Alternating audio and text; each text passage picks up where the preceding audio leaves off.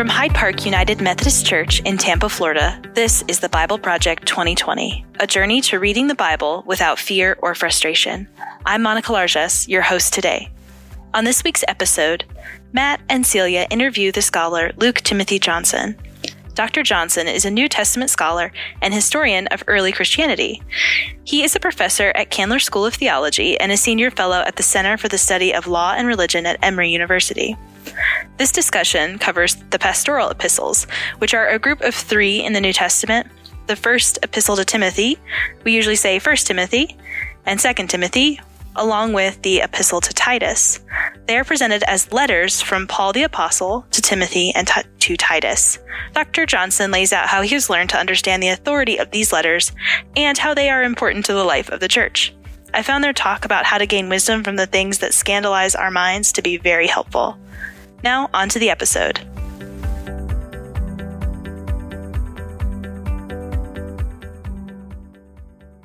Welcome, Dr. Johnson. It's an honor to have you join us in our Bible 2020 project. It's a pleasure to be here. Thank you. Today, we're discussing the pastoral epistles. What exactly does that mean? And is there consensus that Paul was the author? These are 3 letters written to Paul's delegates, Timothy and Titus. For quite a long period in the 19th and 20th century, a growing majority of scholars have regarded these letters as not really being by Paul, but by a later writer.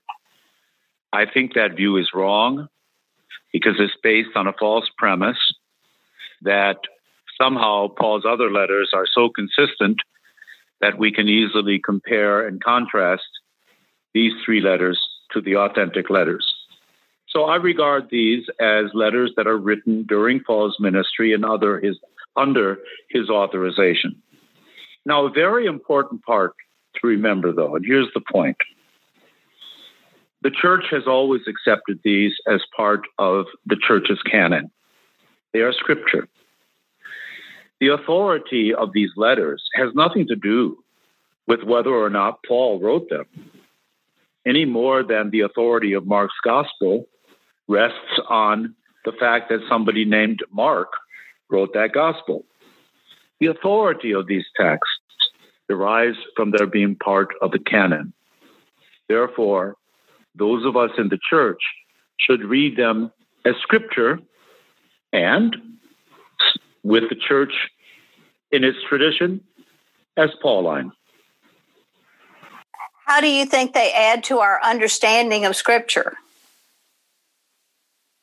Well, in simple historical terms, the 3 letters to Paul's delegates show us the complexity of Paul's mission.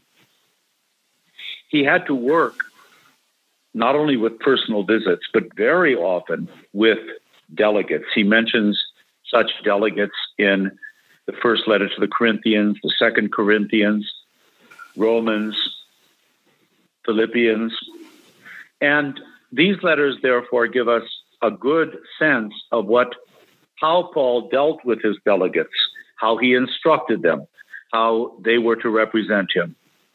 I think it's really important, in light of the fact that many people regard them as inauthentic, to note how deeply Pauline these 3 letters are. Distinctively Pauline theological emphases: the cross, the resurrection, the gift of the Holy Spirit, the transforming power of grace.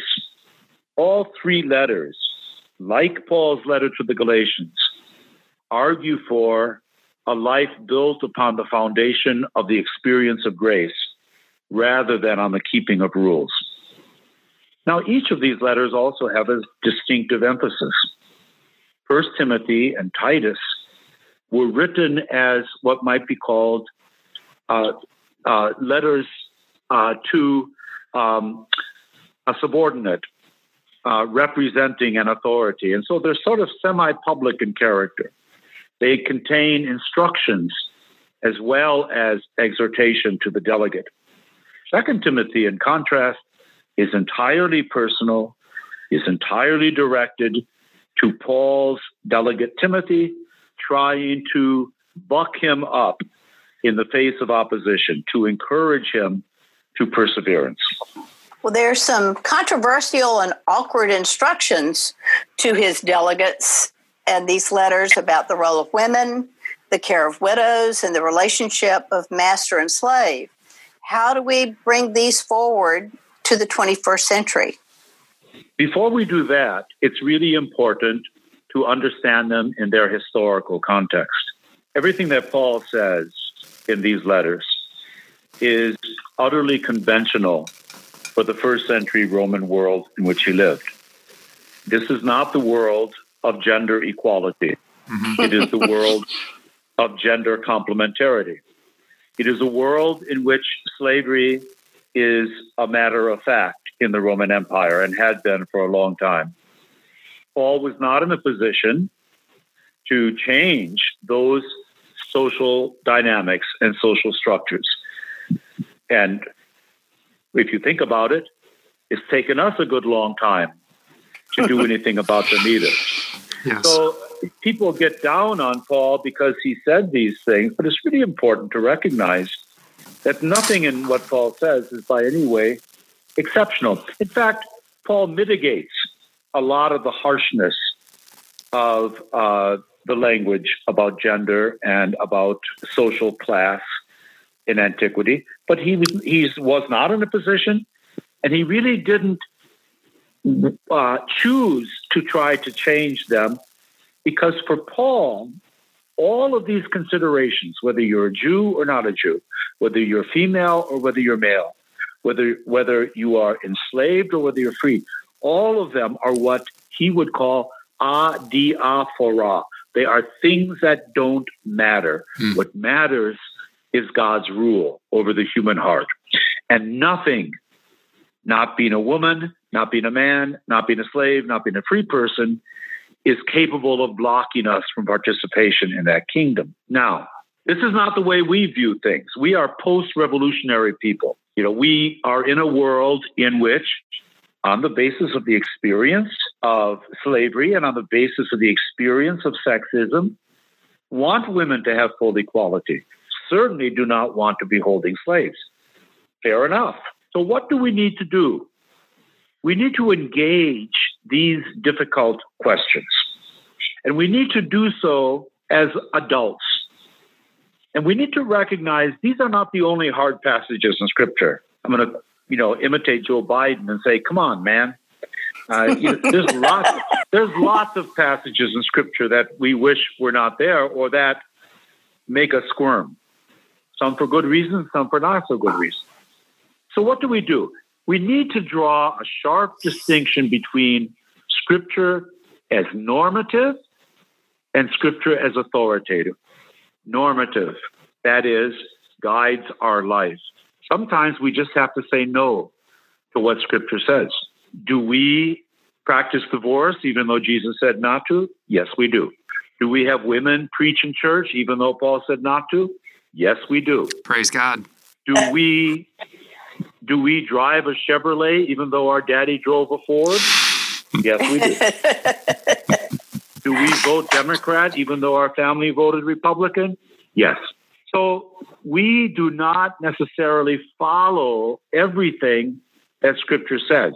But just as our parents remain always authoritative for us, even when we don't do what they say, because they raised us, they taught us, they helped us to become adults. So what they say matters to us, even if we don't follow the same path.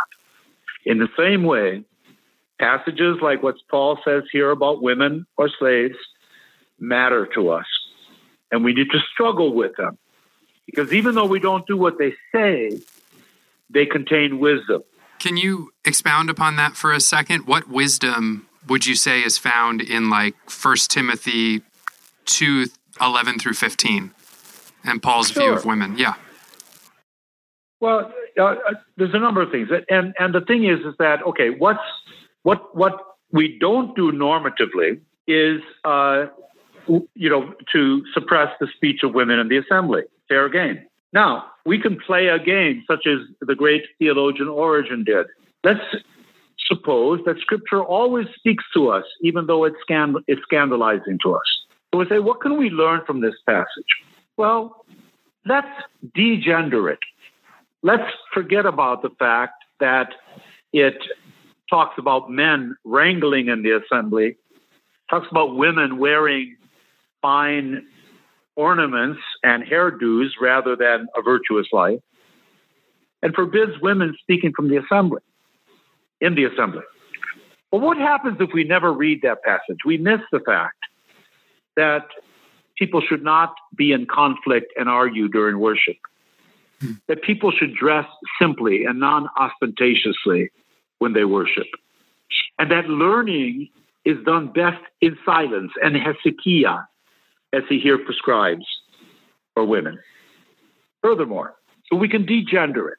On the other side, we can regender it, and we can enter into the imaginative game of saying, suppose this was addressed to men rather than to women. What do we learn from that? What do we learn about inequality? What do we learn about partiality? I've done this with groups, and it's astonishing how that has an effect on how we view the passage. There are things to be learned here, but we have to be open to learning and get over the scandal that it says something that we no longer want to do. Just as when Jesus says, I tell you, you should not divorce. Well, what are we going to do? If we are in a divorce, do we stop reading the Sermon on the Mount? No. And Lord knows, those of us who had done lawsuits disobey Jesus. Those of us who have gone to war disobey Jesus. Those of us who are not, meek and humble of heart disobey Jesus. Guilty. Yet we keep reading. The reason we keep reading is because there is wisdom in these words. But the problem is that we have to dig to get it. And that's difficult. Well, it's not so difficult. I mean, after all, we get through the D. I mean, we have to grow up. That's fair. It's really like, oh, I'm so shocked at this. Well, for God's sakes, there's a guy in the first century, a male in the first century. Give him a break.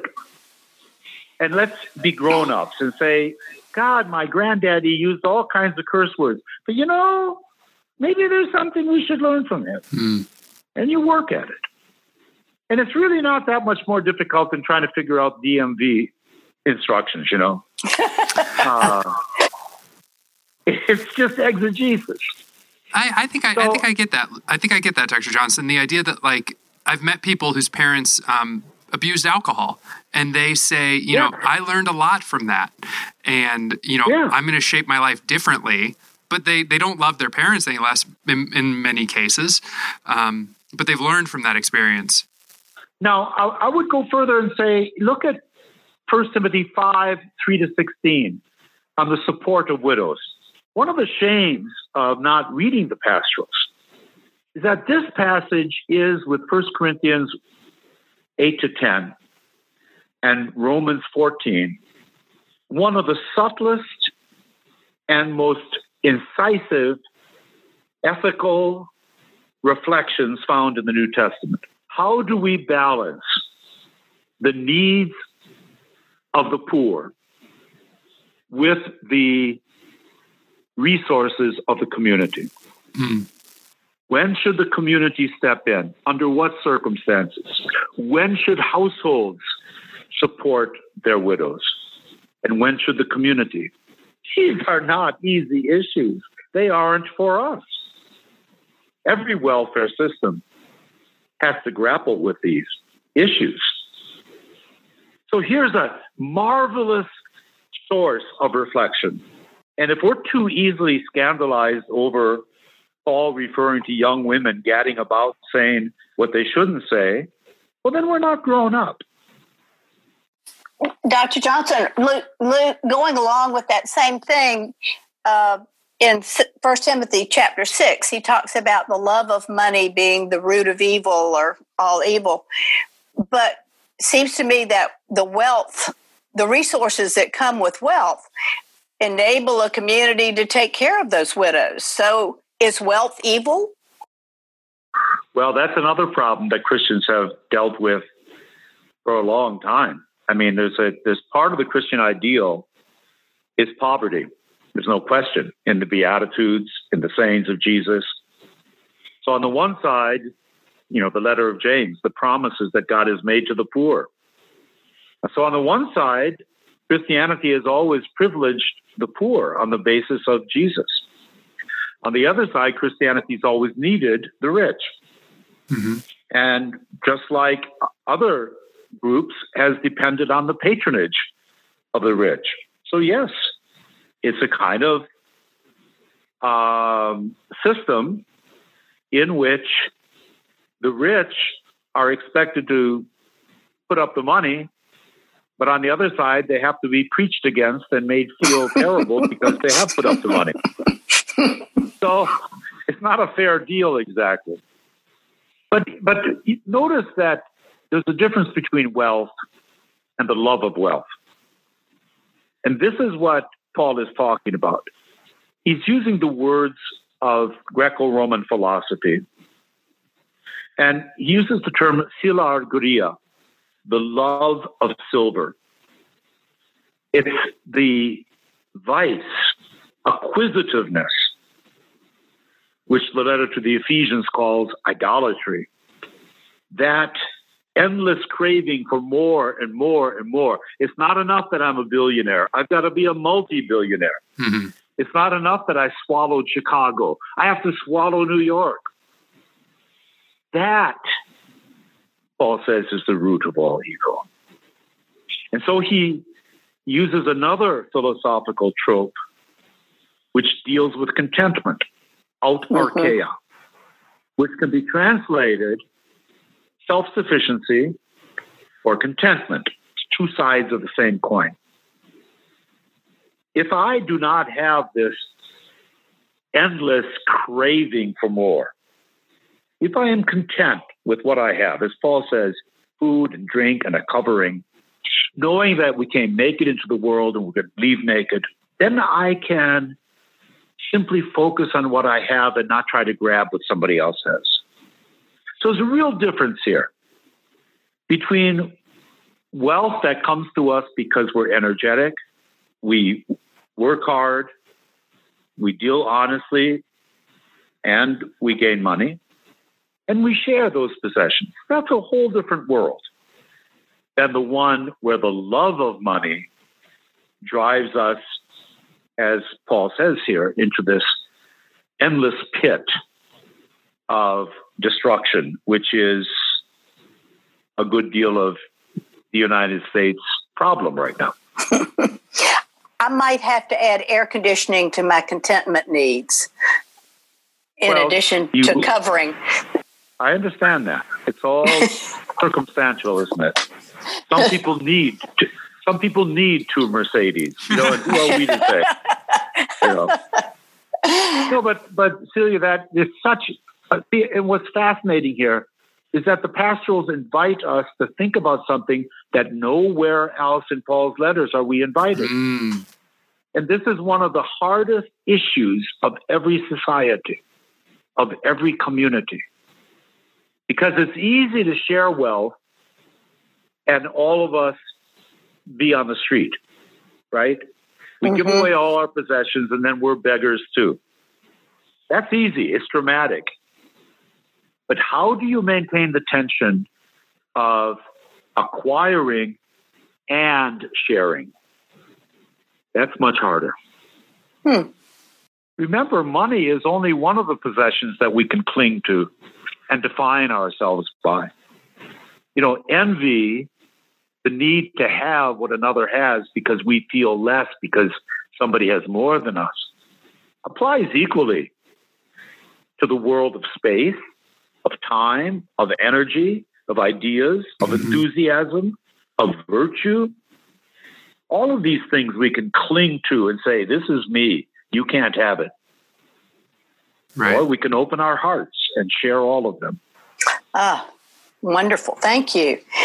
In that same vein, in 2 Timothy, Paul speaks so encouragingly to Timothy, reminding him of his mother and his grandmother's faith.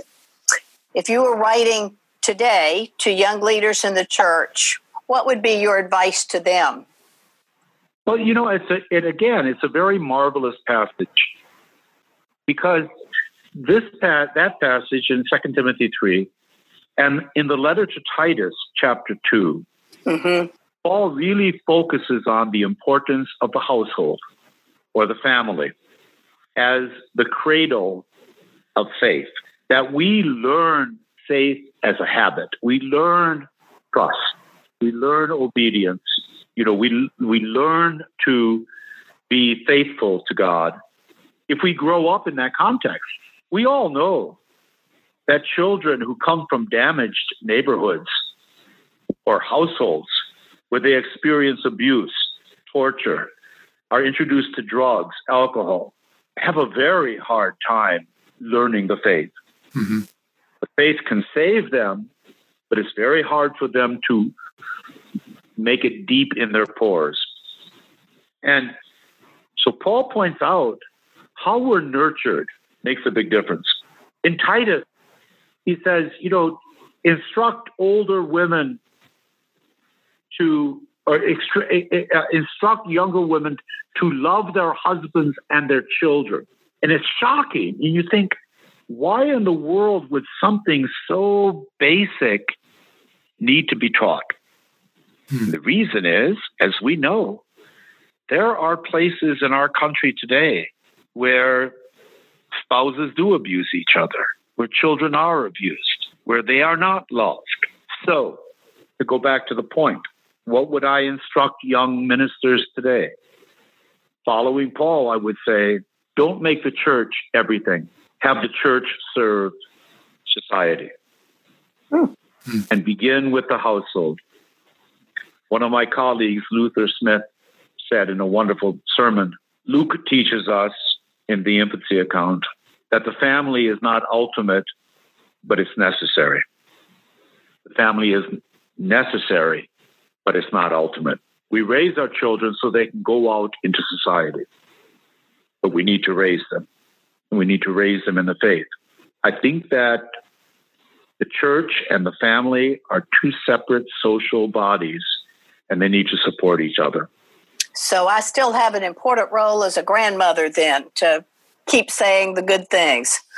Yeah, you have a most important role, because Paul mentions the grandmother in that passage. No, he mentions it in chapter 1. Yeah. So no, I mean, it's absolutely critical. And of course, the grandparent relationship is a privileged one. If you ask people, as I often do, from whom did you learn Jesus? They most often point to a grandparent. That is somebody who exemplified what the good news was about. They seldom say parents, unfortunately. They'll sometimes say a teacher or a friend. Grandparents have a very privileged access to the soul of children. Oh, thank you. There you go. What a great discussion with Dr. Johnson for this week's podcast. We're still worshiping online Sundays at 9:30 and 11 a.m. You can join us on Facebook or at hydeparkumc.org/live. Thank you to Matt and Celia for hosting this week's episode. I was the editor. I'm Monica Largesse. See you next week.